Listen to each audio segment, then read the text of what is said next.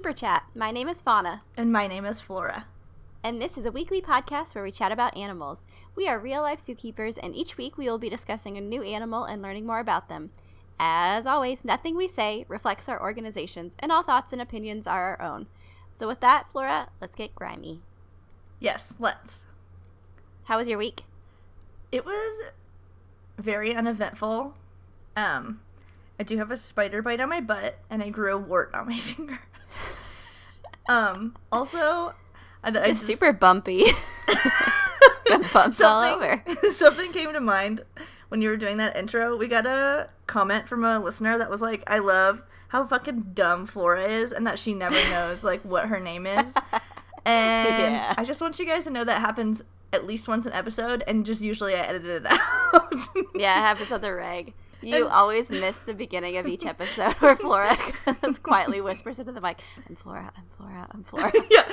I usually, like, when I have my notes, I usually write Flora on top of them really big. And then, yeah, right before I start my intro, I'm just like, hello, I am Flora. You are Fauna. Like a big dum-dum. Like a big robot. So I'm glad you guys think that's funny, because I'll never stop, because I'm the dumbest person.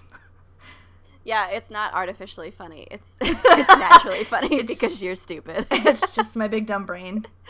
Yeah. Well, that's good. I had a pretty normal week as well. Cool. Sometimes those happen. Yeah. You know? Not everything can be exciting. Not everything can be busted open pants or degloved frogs. Right? Sometimes you have to have normal weeks.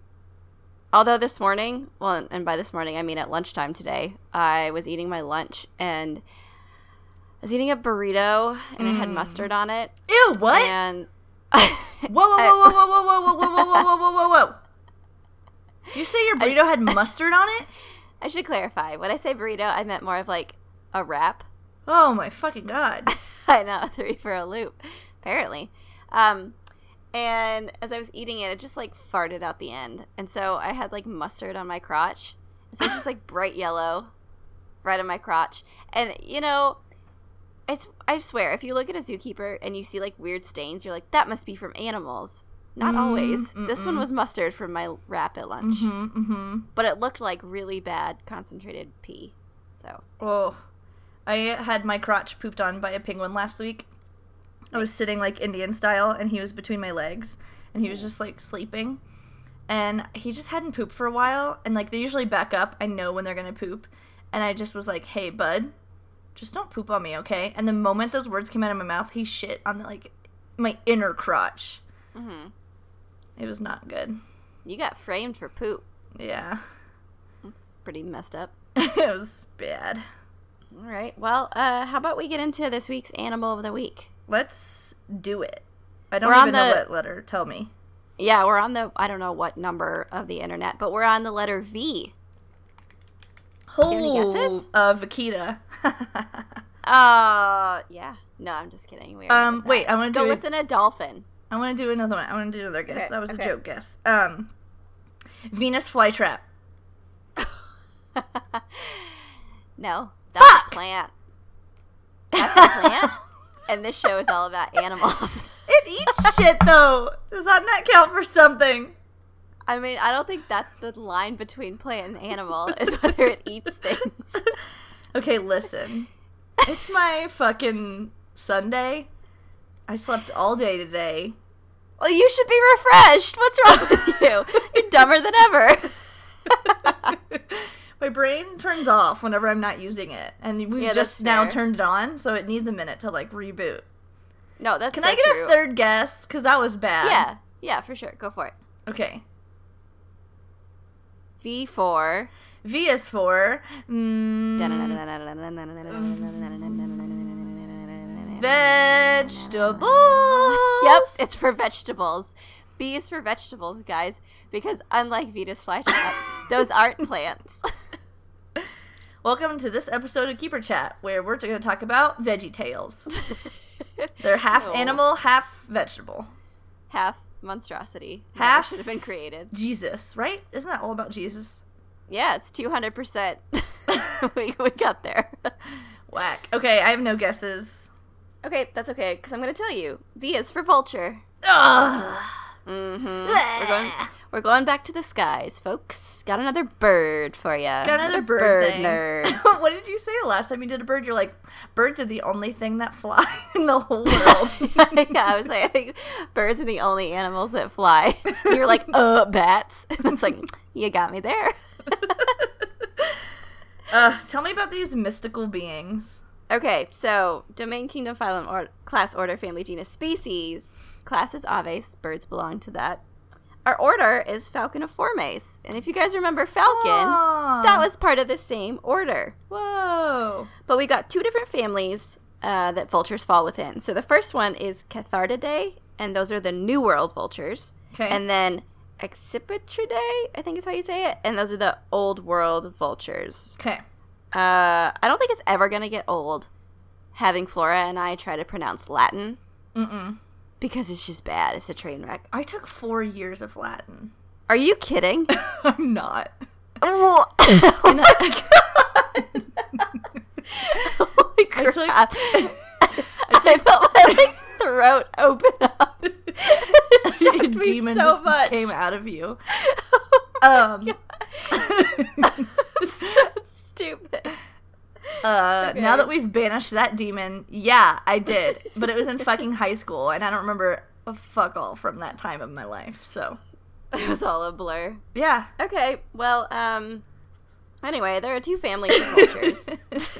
The two groups, like I said, are the New World and the Old World. And I think we've discussed New versus Old World in previous episodes. Yeah. But in case you need a refresher, New World animals typically refer to animals found in North, Central, and South America. Okay. Whereas Old World refers to those found in Africa, Asia, and Europe. Okay. So that's kind of where they're spread out. So interestingly enough, there are 23 species of vultures. Ooh. However, none are found in Australia, the polar regions, or on small islands. So, not in Australia. I know. Sorry, Australia. You guys are actually a pretty big part of our listeners. So I'm sorry. We didn't pick another animal from your crazy Who eats all their dead continent. shit?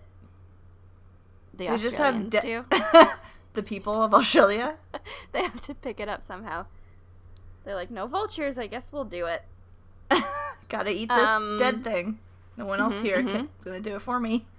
Yeah, and I should note at the top of my notes here, surrounded by hearts, I put the words trash birds because that's what they are. A trash bird. And I know you, Flora, love a good trash bird. I mean, you're a I'm bird a trash nerd as person. It is, but oh yeah. Yeah, you flock to the trash eating ones. I do. So let's get into the differences between the New and Old World vultures. Okay. So first off, the New World vultures have the very distinct visual of the bald head. Okay. So they're like covered in feathers everywhere except for their head, which is bald, which is Love jarring to see, but it's high fashion. It's beautiful. Yeah, it's really good. This bald head actually serves a really important purpose, not just to look really cool, but it helps reduce risk of disease to the animal because vultures feed by shoving their heads inside dead things. Same. And so they don't want to get all that gunk up in their feathers, so their head is just bald. It's preemptive. It's helpful.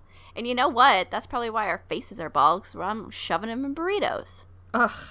Also, I feel like it's super shitty that, like, the bald eagle stole the name bald eagle when really they have feathers on their head. Like, I imagine know. if vultures were, like, the bald eagle. I feel like people would respect them, like, a little bit more. True. I just can't believe the audacity of that whole situation. I know. Unbelievable. Sitting there with hair plugs. Not even really bald.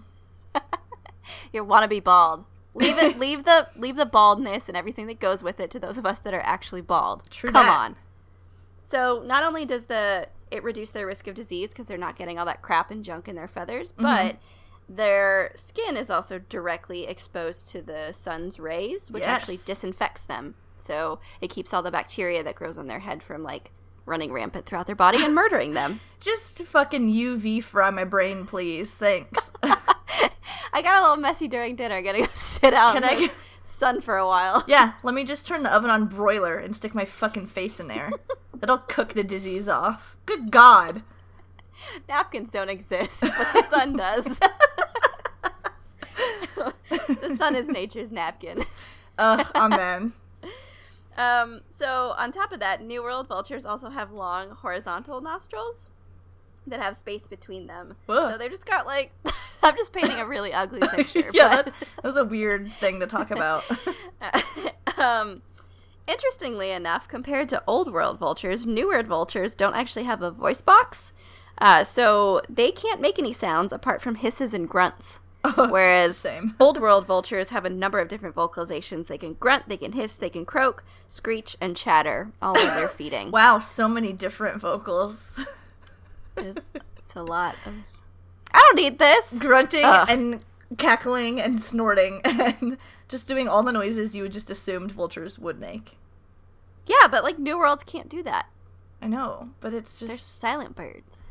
As far as birds go, it's a little lacking. All right, damn. Anyway, New World vultures don't build nests. This is again in contrast to Old World vultures that do. So instead, those New World vultures lay their eggs in holes of trees or on rocky surfaces and whatever. So they're just like, it came out of me. I'm not going to put any work into it. I'm just going to find a crevice and shove it in there. Good God. Yeah, whereas the Old World ones are like, I'm going to build a nice little nursery for you. Too much work. Additionally, New World vultures, their feet are physiologically different from Old World vultures. So their feet aren't actually designed for grasping, like you would think a lot of large birds or like birds of prey would have. They don't have the kind of toe on the back. So there's like the like front like toes with like the talons and stuff that you think of with a lot of birds. And then there's the back toe, and that's like typically used to pinch her together to do a grasping motion. So New World vultures don't actually have that. They don't have that back toe, but the Old World do. So those guys are a little bit better at grasping things. The Newer World ones are sort of just have like little flappy feet. Yeah, just he like can't waddle like around. carry anything around. Like can't get pretty this to much. go. Yeah, exactly. This dead skunk looks hilarious. It looks hilarious. I'm amused by dead skunk things. looks hilarious. And I want to take him home and show all my Damn, friends. dude, it sure does. But I can't. I'll just have to tell them the coordinates, see it for themselves. I'll just have to tell them all about it. It was wild. You should have been there. Should One of those. You should have been there. Should have fucking been there. So, New World vultures, these guys include such common examples like the turkey vulture, black vultures, king vultures. All of these are pretty common in zoos, so you can usually see them pretty frequently. But also, this class, or this family, includes California condors and Andean condors as well. Whoa. Which is pretty cool. I think a lot of people didn't realize that condors are, in fact, vultures. No, I had no Pretty idea. neat.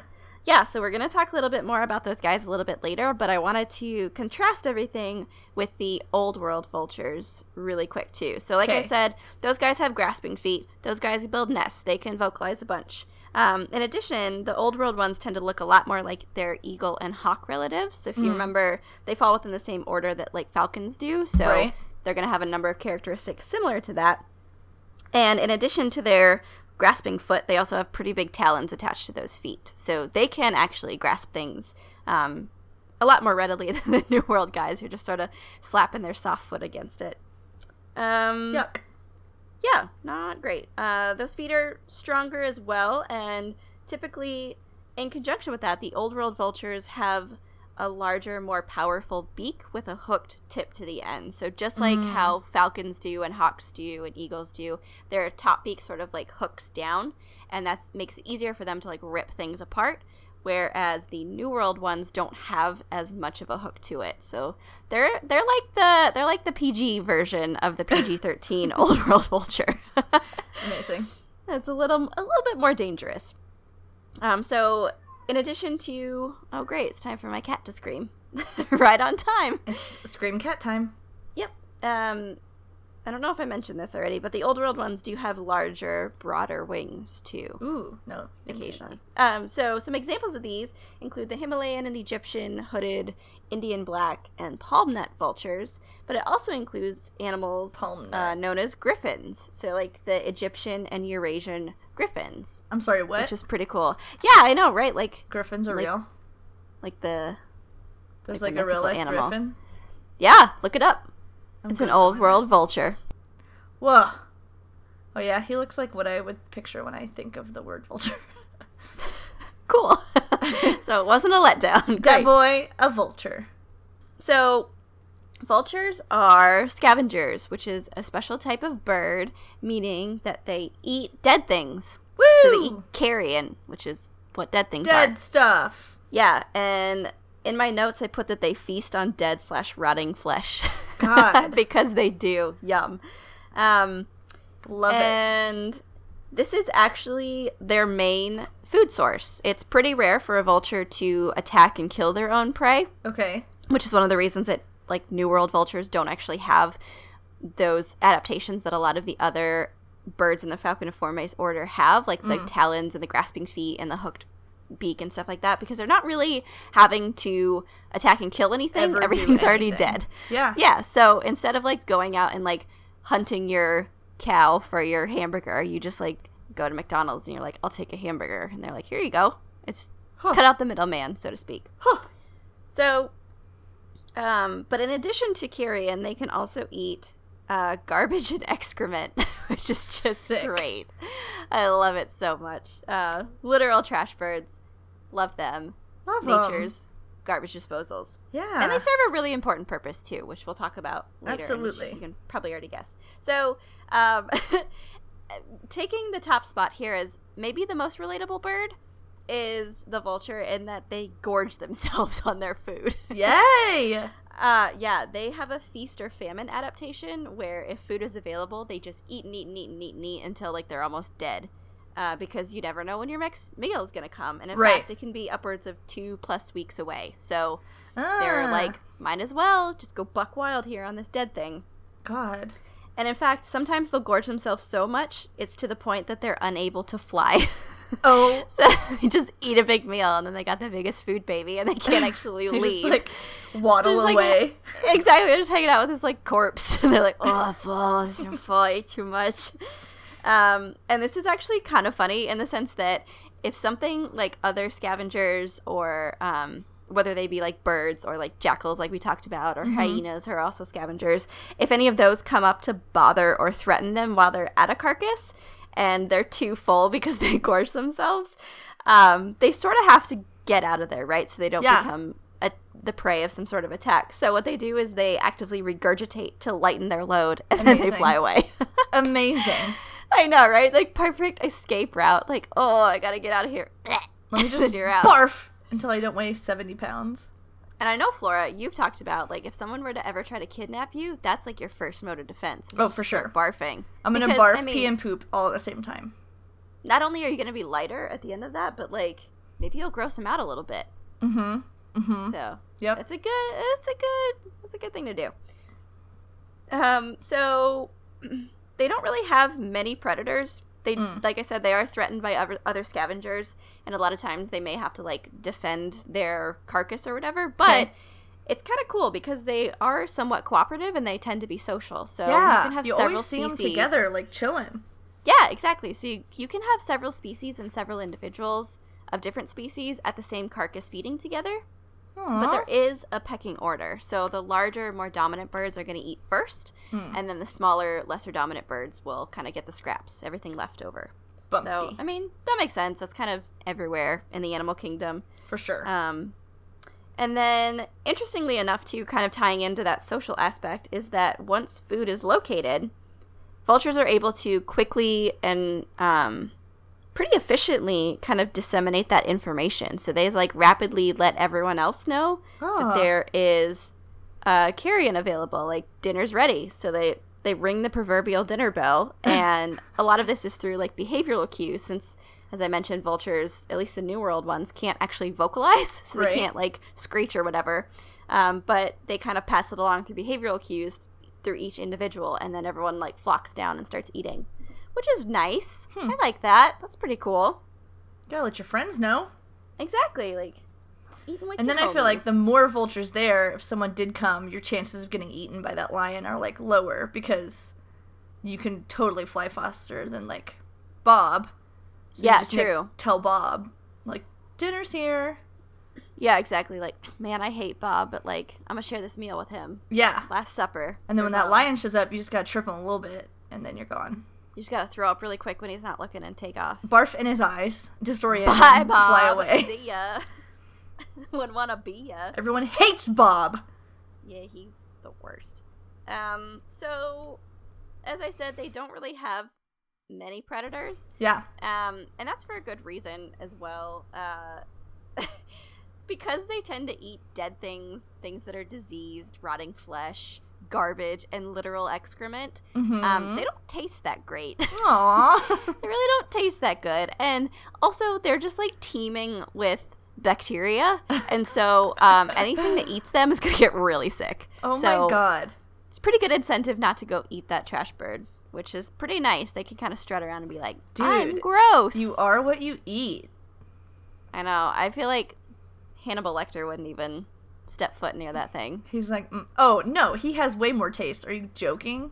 That's so true. Fun fact, everyone, in case you want to know us a little bit better, Flora and my favorite show is Hannibal. It's the best show. It's the best show. It was the best show. And it was Nicholson's the unfairly best man. canceled early, but Hugh Dancy. anyway. Lawrence Fishburne. I know. Still salty about I'm it. gonna go cry. So, I'm crying now. like most other birds, I don't know, maybe all other birds, I don't like making Really blanket statements general like this statements. because it's really going to bite me in the ass. But vultures have crops, which is essentially Sick. a throat pouch that other birds have as well. And this stores food. And so they can actually store this food to eat it later, or they can regurgitate from it and feed their young, which Solid. is cool. So they're just like barfing left and right, which is just It's really like a cool, built-in, really cute, like, really cuddly. neck fanny pack.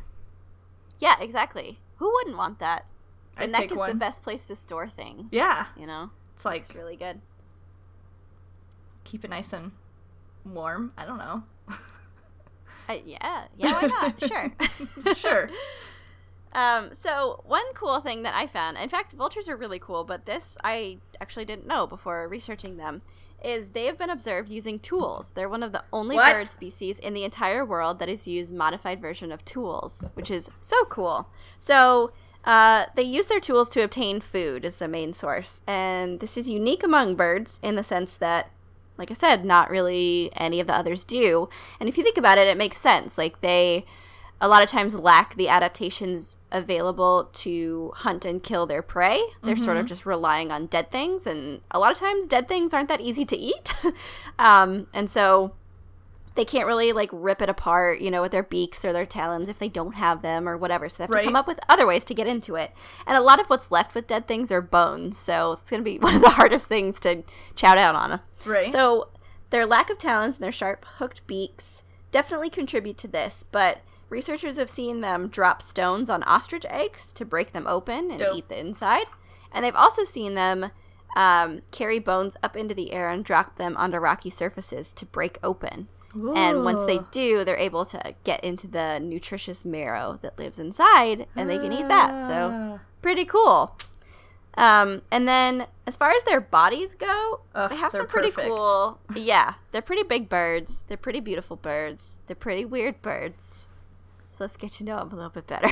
Let's do it. Dig in. So their bodies are, in fact, made to only fly for a few hours at a time. Because, again, they're just looking for dead things. So they're not necessarily flying to hunt. They're flying to eat.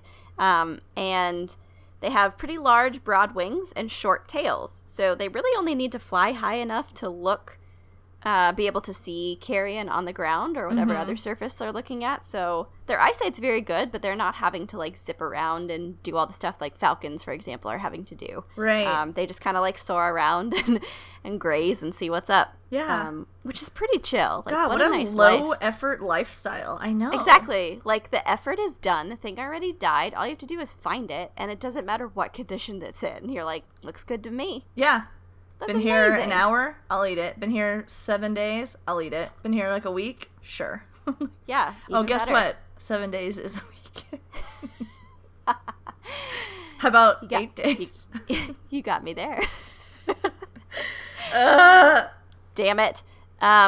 So I have a note here that says that the largest vulture is the Himalayan griffin, which is upwards of 5 feet tall. say again. Yeah, it's upwards of 5 feet tall. Say it one more time. The Himalayan griffin, it's actually upwards of 5 feet tall. That's blowing my goddamn mind. That's a big bird. I need to see That's it next to a big, man. scary Is there a bird. picture of one and a man? Oh, you know what? I didn't even look. I'm sure Wikipedia has it. It probably has that like scuba man That next shadow to man. it. Yeah. I really hope he's still in his scuba gear. I do too. Let me look real quick. Just inexplicably, this poor man who's stuck in the life of a scuba man. I don't have him. What a fucking letdown. You know what? I'm never sure we can donating to Photoshop Wikipedia. something. Ooh, true.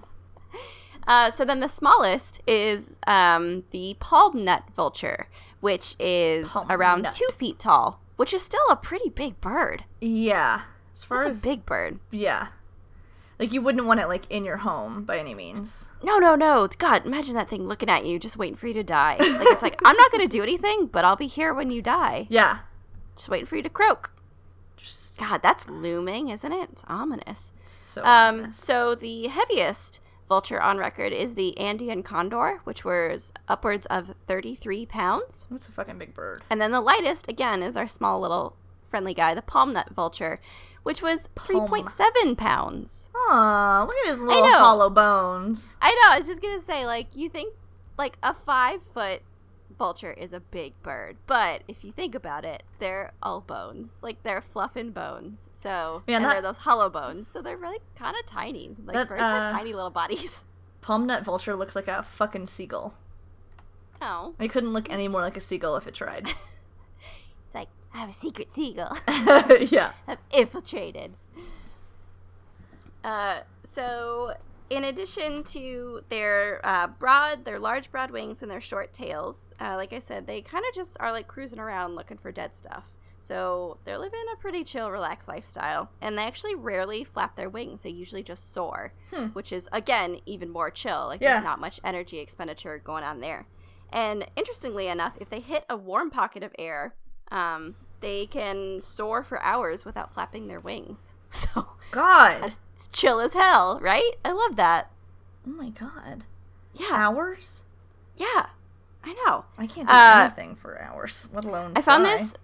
Yeah, seriously. I have the attention span of not a vulture. I would look for 30 seconds and be like, Guess I'll die.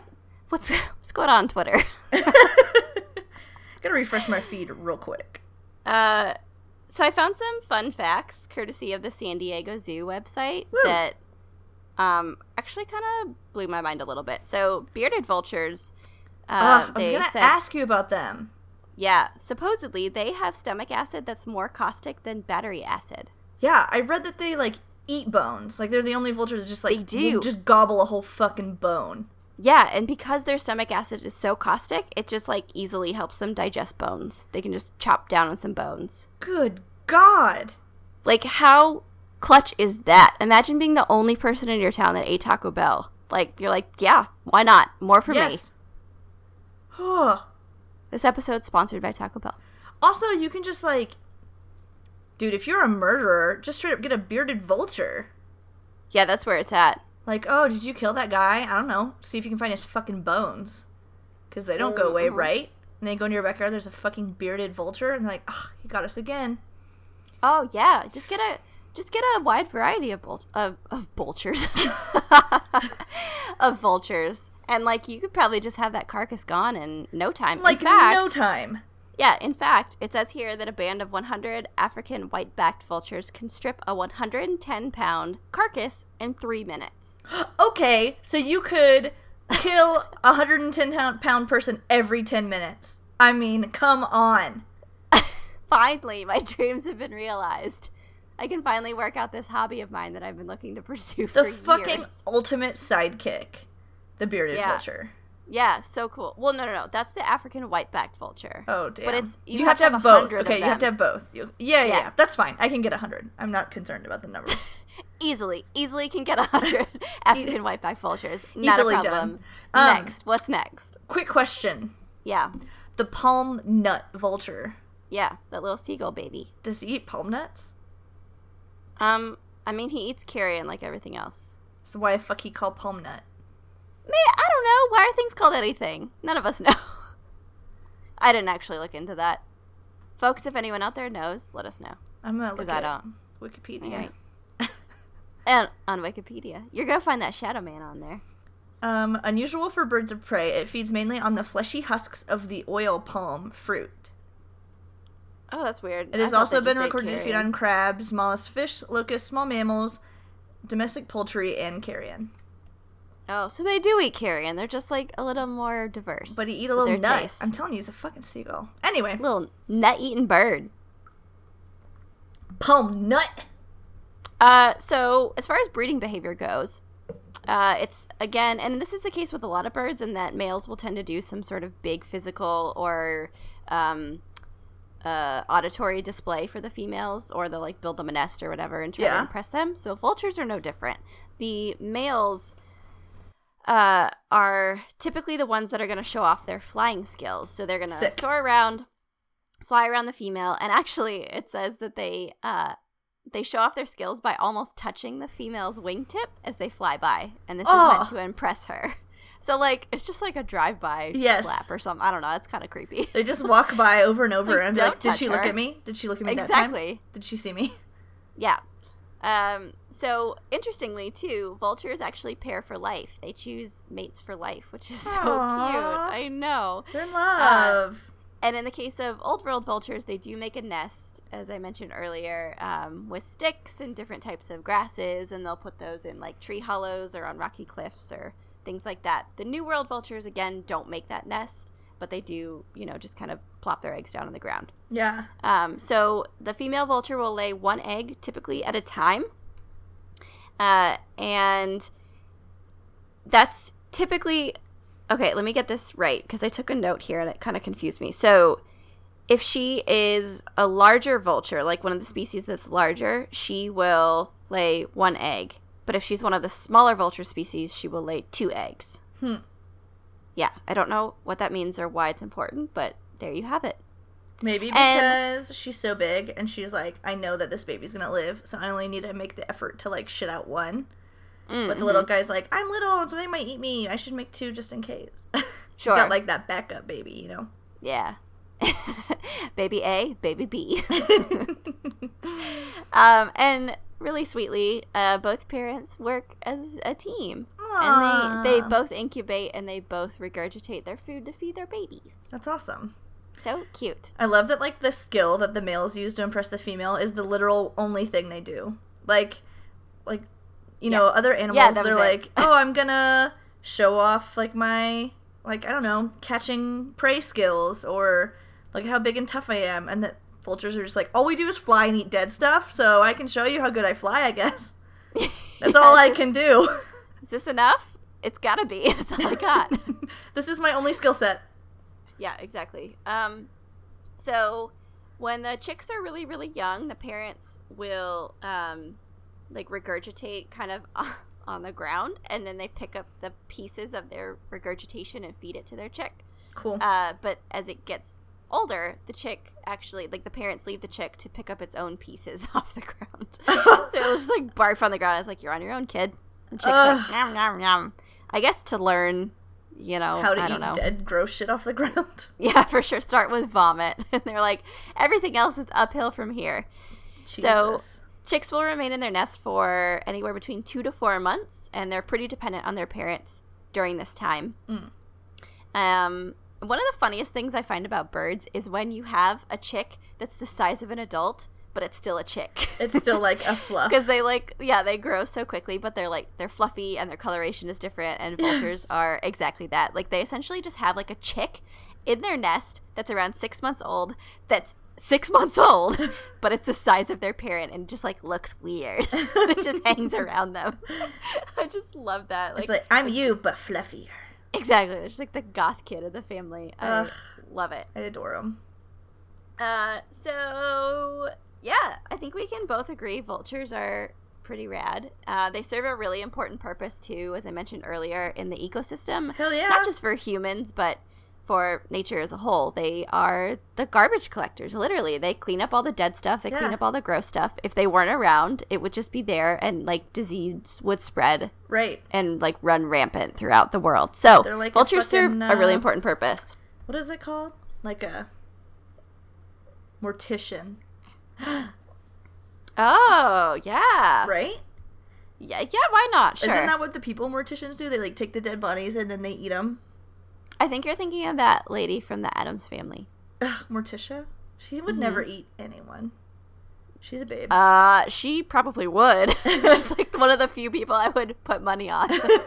She's like a fucking babe, though. Her and Hannibal should have, like, gotten together. Human vulture. Oh, man, Gomez kicked to the curb. Gomez was too sweet. He couldn't. He was a sweet boy. Anyways, so they serve a really important purpose. And in fact, in some cultures in Asia, like in India, it was traditionally seen that people would put out their dead for the vultures to eat. Dope. Because what are you going to do with that, right? That's like Gariel territory. Ugh. Yeah, and in ancient Egypt, vultures were highly regarded. And in a lot of cultures, people saw them as omens of death because, duh, they're hanging around dead things. Like, right. That makes a lot of sense. But Egyptians tended to see them as, like, good omens, and they had a lot of tie-in with their religious figures of the time in ancient Egypt. So, yeah, they really loved them. And, like, that's great. The Egyptians were all about cats and vultures and jackals. Like, come on. That's my jam. Love that. That's my damn jam. My damn jam. So, conservation-wise, vultures are not doing great. Aww. Yeah, it depends on the species. Like I said, there are 23 different species, but they kind of range anywhere between, I think I saw, like, vulnerable or threatened all the way up through critically endangered. And that's for a number of reasons. First and foremost, they, unfortunately, like, their main threat is poisoning. And while they are occasionally hunted and there is egg collection that happens in the wild, and they are threatened by things like wind turbines, what makes it harder for them to soar, which is the only way they can fly, or, power lines or, habitat loss, things like that all animals suffer from. Unfortunately, the biggest thing that they face is poisoning. And I forget which animal we talked about with this in the past, but it all has to do with the fact that they eat dead things. And so depending on how that thing died, it could potentially harm the animal that's eating it. Yeah. Like eating its corpse. So it says here that there was a huge investigation that determined what was killing the birds. And this was in, like, the 80s up through the 2000s, trying to figure out what was going on with these guys, because they were seeing massive losses across the globe. And in one case in South Asia, it was found that an anti-inflammatory drug that was used by veterinarians and ranchers administered to their livestock actually was harming vultures. So when the vultures were eating the dead livestock that had been treated with this anti-inflammatory drug, they became sick because their bodies couldn't process it, and they died. Which is nuts because, like, vultures are eating dead, diseased excrement, and, like, they can't, process this drug. But like, are, that like, killed man-made them. shit. Exactly. Like, unfortunately, human intervention is one of the biggest threats that vultures are facing, which sucks, and honestly isn't that surprising. So, since then, efforts have been made in this South Asian community to restrict the use of this drug in livestock, but it's still something that they're dealing with. And then in Africa and Asia, vultures are almost primarily threatened by poachers, because what happens is those guys will poison carcasses of rhinos and elephants that they've killed for their horn or their tusks for ivory.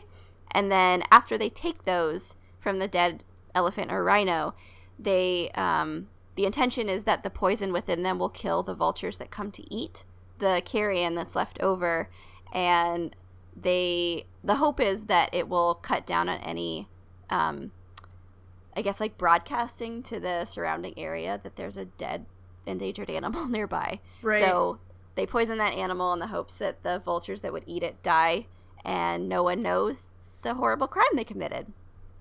They just commit 2 horrible crimes to cover up it's pretty horrible crimes. Yeah, it's pretty messed up. And then additionally to kind of across the world, ranchers have been really frustrated by predation on their livestock, which makes sense. I mean, we kind of see that with predators all the time. And so because of that, they have taken it into their own hands to actually poison use poison on the livestock, which doesn't harm the livestock, but it does harm the predators that try to eat it. And so, unfortunately, that poison also kills the vultures that are eating. everything else that dies, because they literally eat everything at the end of the food chain. Right. Everything that dies, the vultures are coming up to eat. So, again, things are compounded, especially those that are containing poison. They're compounded and lethal to vultures that eat them. And then last but not least, a lot of times, too, vultures are dying from eating meat killed by hunters that use lead bullets. Right. Lead sucks. Due to lead poisoning. Yep. So it gets in their bloodstream and it kills them just as it would if lead gets into our bloodstream. Mm-hmm. It's toxic. And so there's been a lot of efforts made to reduce the use of lead in bullets used in weapons. So they're hoping that if people do choose to hunt animals, that they're not using lead in case vultures eat it and then they don't die. But yeah, they face a bunch of threats, unfortunately. And I think that's something that a lot of people don't really think about when they're thinking about endangered animals, is it's never one thing. It's never like, oh, if we fix this one thing, they'll be fine.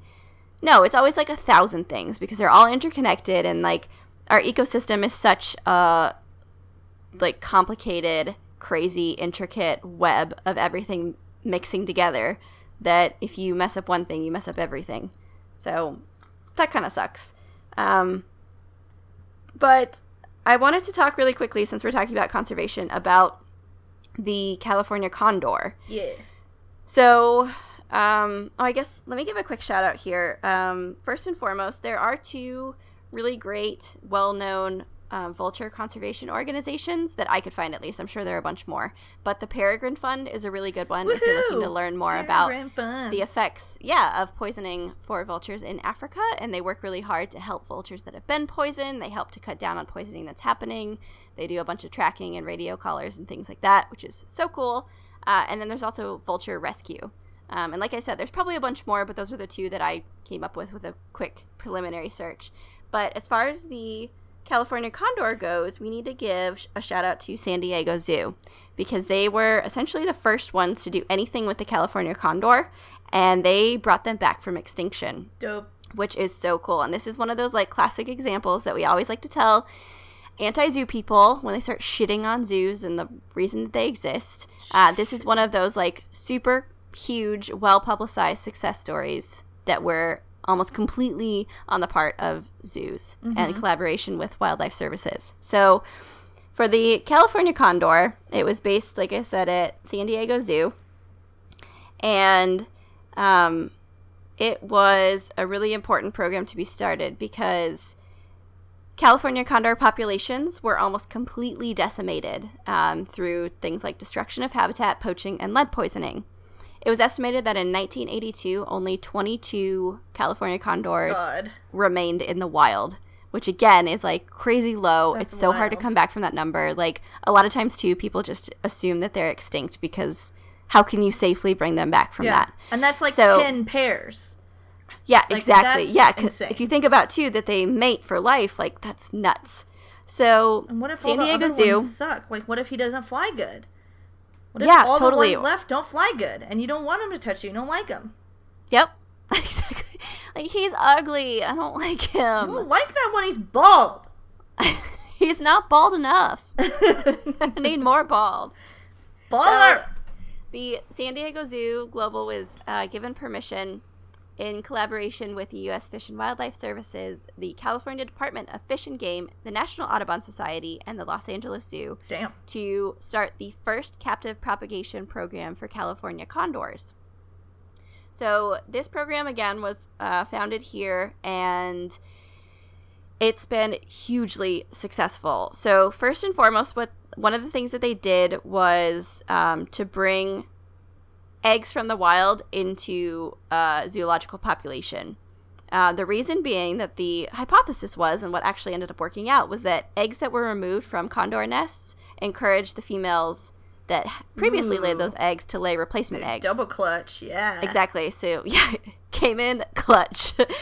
So they were able to bring those eggs that they pulled from nests into zoological populations and essentially allowed the females to lay more eggs, and then the ones that were brought into zoological populations were incubated at the zoo. So they were still grown into chicks that were born, which is really, really cool.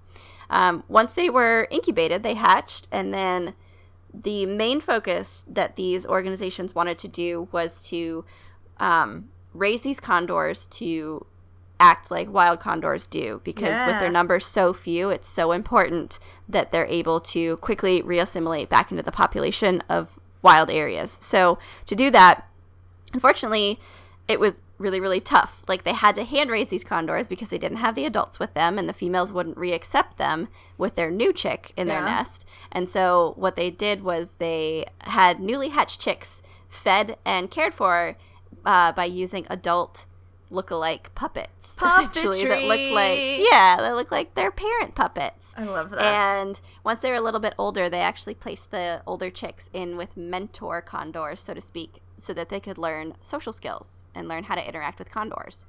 And then, in addition, they actually taped sounds of adult wild condors and played them to the chicks so that they could hear what they sounded like, which is cool. Get Jim Henson up in this bitch. You know he was. A giant ass Muppet. I'm gonna make some condors. For real. I love it. Yeah, it's super, super cool. It was unprecedented, and it ended up being a huge success story. So, like I said, they were the first ones to do this. And in fact, it wasn't the first condor that San Diego Zoo had in its zoological population. The first one arrived in 1929, and it was donated by a couple who had found it in California with a crippled wing. So this particular condor had to have its wing amputated, but it lived out like a good rest of its life. And then when it was discovered that the wild population was down to 22 individuals, the San Diego Zoo built, it says, 6 large free flight enclosures that were specifically designed for condors to live at the zoo. And this was part of their program that they did in collaboration with all those other services in order to start this propagation. So it says that in 1982, the first California condor was brought into the zoo as part of this recovery program. The individual they brought in had been neglected by his parents, and they in fact were still rearing a chick from the previous year. So he was kind of kicked out. He didn't have a home, so oh my god, found a home at the zoo, and he ended up like that poor bean. Like, yeah, this little bean like started this whole recovery program, which is so cool. That's awesome. So he was successfully raised at the safari park. His parents were probably like, "You'll never amount to anything," and he's like, "I'm gonna save the fucking world, Mom. You don't know me. Just watch me." And then he did. And then he fucking did. So I talked about that they collected eggs, but they also had this one that was successfully raised at the park. And with actually the news of the first hatching of the wild eggs that were collected and incubated at the zoo, it was in 1983 that the first one was hatched. And like people all over the world freaked out and were super excited. Aww. So the zoo received a lot of congratulations from different zoos, government organizations, conservationists, classrooms, and just individuals around the world who were like pumped to hear it. And then in 1987, it was determined that the last wild California condor, known as AC9, was brought into the park. So at that point in 1987, they were extinct in the wild. Yeah, so it's crazy because though they were extinct in the wild, San Diego Zoo housed 1/2 of the entire world's population of California condors. And that's just wild. So there was the first zoo-bred condor that hatched in 1988. And then in 1992, the first zoo-bred condors were released into their native California habitat. Aww. Which was really cool. Like, what a quick turnaround. Yeah. So this has been a hugely successful program, and they continue to do really, really well with it. They continue to breed these animals in zoological populations, and they're releasing a number of them into the wild as well. And in fact, they have 5 different release sites all over Southwest United States and the Northwest region of Mexico, which is their natural habitat. So it's been really, really successful. It says here that, at least at the time of this publishing, there have been 165 California condor hatchings since the first one was born all those years ago. Wow, that's a lot. I know. It's crazy, like, such a quick turnaround. And I know you and I, Flora, didn't we see habitat when I came to visit you at one point? Yes. That housed them, and we like learned about that. About that before. Yeah, but God it only was knows really cool. what I've ever said. But no, we did, and we read all the facts, and then we got a free calendar because we did the scavenger hunt that was made for babies. Yes, and we got a sticker. And, Oh my God. It was a temporary tattoo. Yes! And then we put them on the moment we got home. Yeah, my put it on my fucking foot. cat. There's gonna be a cat fight in the background because my one cat that lives downstairs climbed the fence and is now upstairs, and now my other cat is screaming. Let's see if he'll just sit in my lap and mind his own fucking business. Of course. So one cool really thing, in addition to everything else San Diego Zoo has done, is they have a condor cam, which you can access via their website, and you can watch recovery efforts at an off-exhibit breeding facility. So it's something the public can't see if you go to visit, but you can watch remotely and kind of see how it's going. That's awesome. And they monitor egg hatchings, the mentorship with those young ones with other birds, and the preparations to release individuals into those 5 protected areas, which include areas of several areas in California, one in Arizona, and one in Baja California in Mexico. Wow. So it's like so cool. They literally brought them back from the brink of extinction. There's obviously still a lot of work to do, but the population is exponentially lowered, more stable than it was. They got mo of them. They got mo of them. They're more than there was before. That's all you had to say. Yeah, you're right. Why didn't I say that? Stupid. You dumb. So, Flora, vultures are cool, and I think we all have a few in mind as far as those in the media. Do any come to mind when you think about them? Okay. Yes. Okay. No. And they are? Well, I know that there's vultures in The Lion King. Yeah, there are, yeah. I don't think they talk, though. No, I don't think most of the animals in that movie talk. And then also, are the, like, plague doctors, are they vultures? Yeah, I think their masks are modeled after, like, vultures. Right? That's what they look like. Yeah, I didn't even think about that, but that's I think all you're I right. can think of. That's spooky. my thoughts are always spooky. Vacillate between The Lion King and spooky. That's all I have. I can't think of anybody else. So true. Well, there are vultures in The Jungle Book. Oh. Yeah, and there are also vultures. There were 2 vultures that were guards in the Disney Robin Hood movie. Robin Hood, that's such a good movie. Remember them? And they're just like sort of like bumbling doofuses. Aww.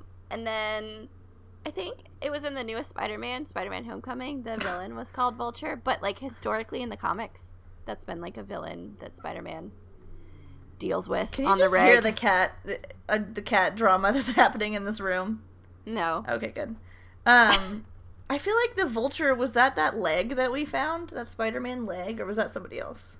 No, man, that was the jackal. That's right, it was the jackal. But you know what? We could probably find it. It would probably just have like a torso attached or something. Ugh, like horrific. Marvel, what are you thinking? What are you thinking? What are you thinking? It's awful. Does the villain, does he like eat dead people? I mean, what's his thing? Why is he called that? Why is he vulture? That's a really good question. I didn't actually look into it that much, but he does not eat dead people, I can say pretty confidently. And I'm pretty sure he, like, one of the things that he does really well is, like, fly around, which, as we've discussed, like, vultures can fly, but they don't, like, zip and turn like a falcon does. Like, they're just sort of, like, soar around and, like, take it sleazy.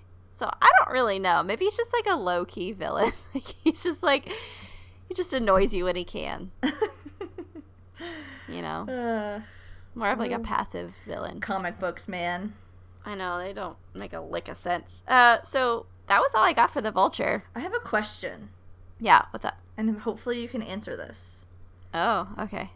What is a buzzard? Is that a common word for a vulture, or is that a different animal? Hold on. I think I wrote that in my notes. Let me take a look. Because, like, most, like, here, like, if you see, like, a turkey vulture, some people would just be like, look at that buzzard.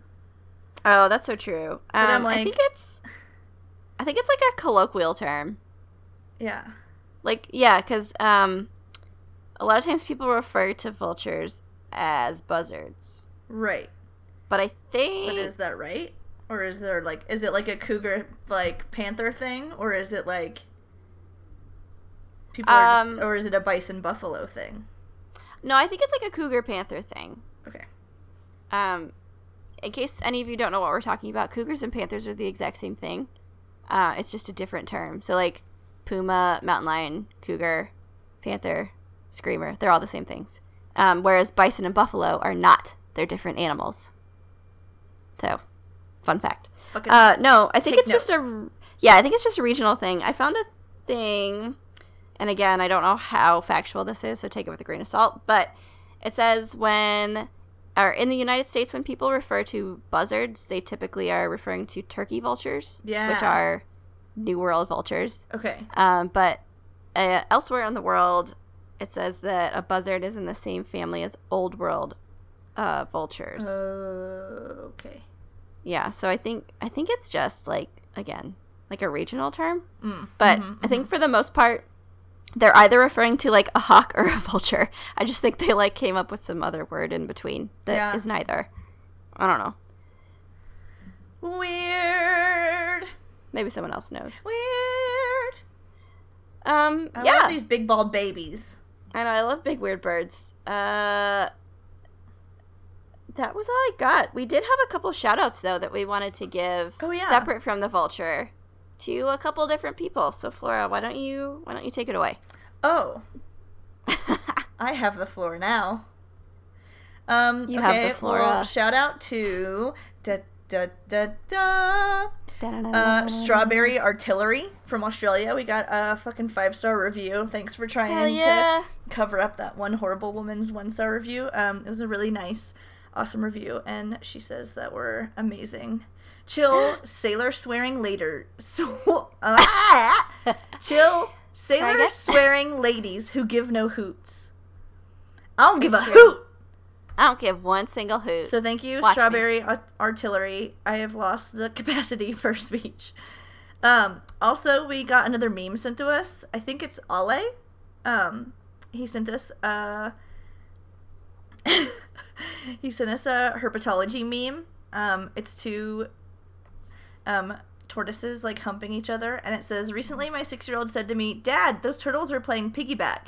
I knew it was time to have the talk. 'Son,' I said, 'those are tortoises, not turtles.' If you're not talking to your kids about herpetology, who is?" So true. Love it. Love those animal memes. Thanks, guys. For the memes. Thanks for the memes and the Australian love. Also, I should have totally brought this up in the, like, what did you do this last week? Do you want to talk about maybe, like, what email you received from me at, like, 3 a.m. last week? Oh my god. I tried to block it from my memory. So guys, if you remember our last week's episode of Sea Urchin, and Flora was just obsessed with that frickin' song by Foreigner, and she would not stop singing it and just kept singing over me. Yeah, she took it one step further, and by one step I mean 20 steps further, in that she actually recorded an entire song. Literally rewrote the lyrics, literally had them all about urchins, sang the entire thing, and sent me an email at like 2:46 a.m. with this recording, and was just like, I did this. And that was it. That was the only thing. And I was like, this is weird and ominous. Oh my god. Well, I had to get it out, you know? It's just like that creative energy where I was just like, I'm just going to write a song. My juices, they're flowing. I had to get my juices out. Gross. I'm not a good singer. It's not a good song, and it's not funny. So no one else will ever hear it. But just know in your heart that it exists. And it's kind of like a bop. Like, I've been singing that all week. Oh, no, it's a solid bop. It was going through my head the other morning, and I couldn't think what it was. I was like, what the hell is this? And I was like, oh yeah, it's that horrible thing she sent me. I talk about, like, their symmetry, and God, what you went for it. I went hard. Anyway, that exists in our Google Drive, so if someone wants to hack in and... Well, no. Like, maybe we'll make it... Well, maybe we'll offer it to our Patreon.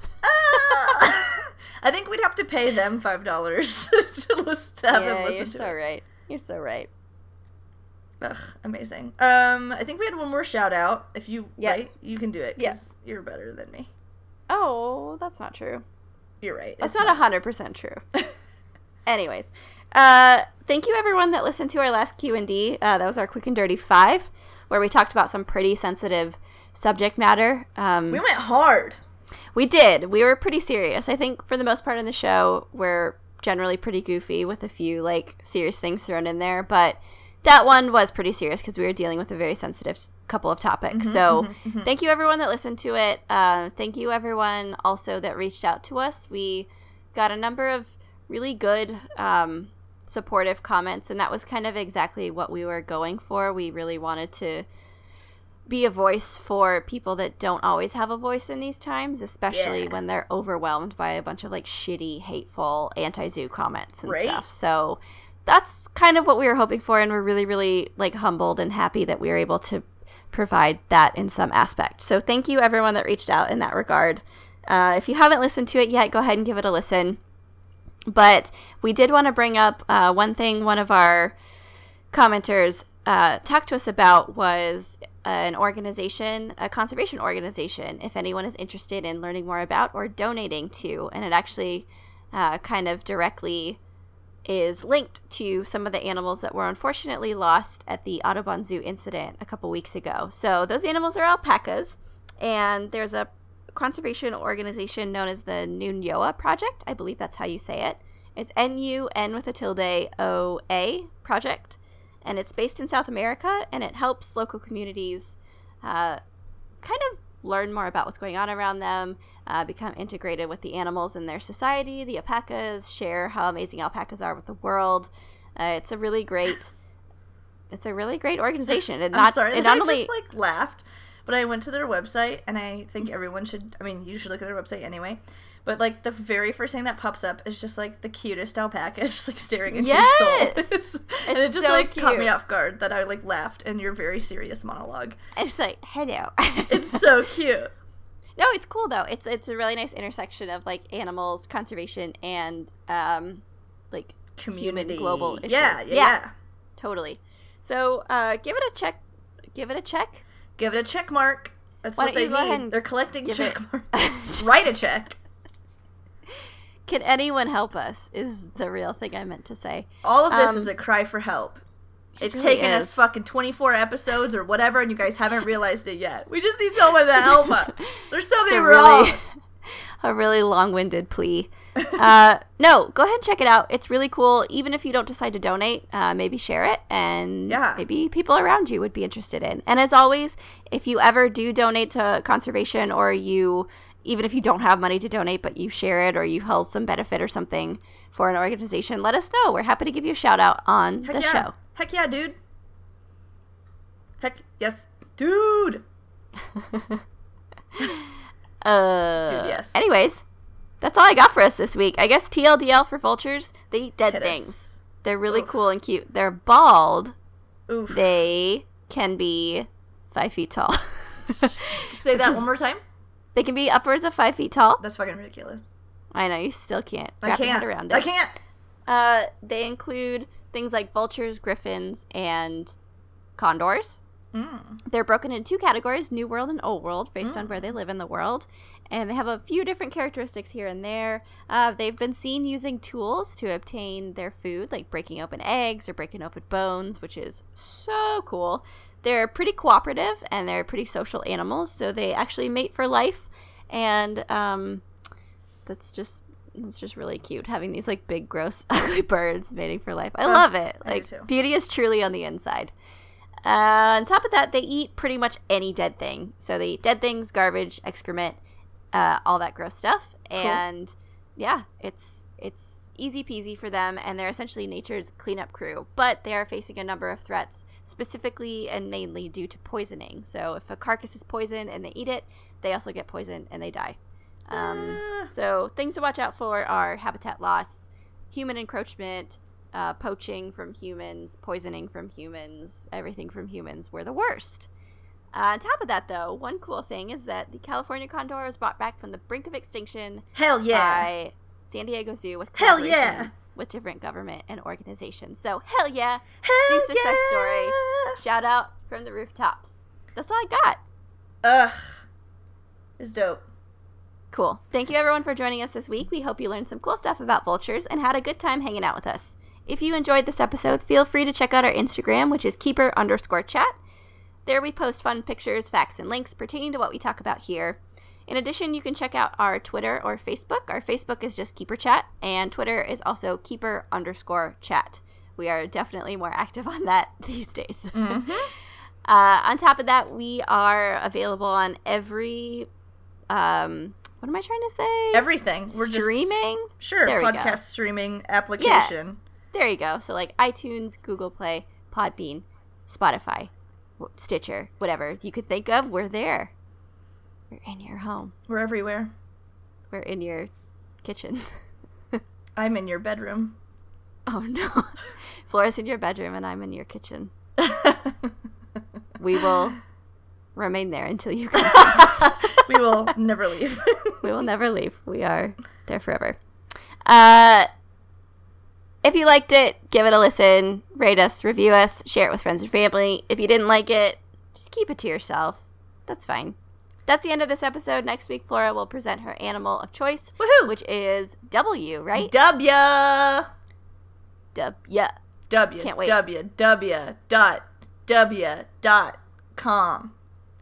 Is that a website? That's the website to hack the internet. Did I just give a free shout out to some weird website? No, don't do it. They're going to find us. They're watching us through the webcam. Great. Okay, guys. Bye. Bye.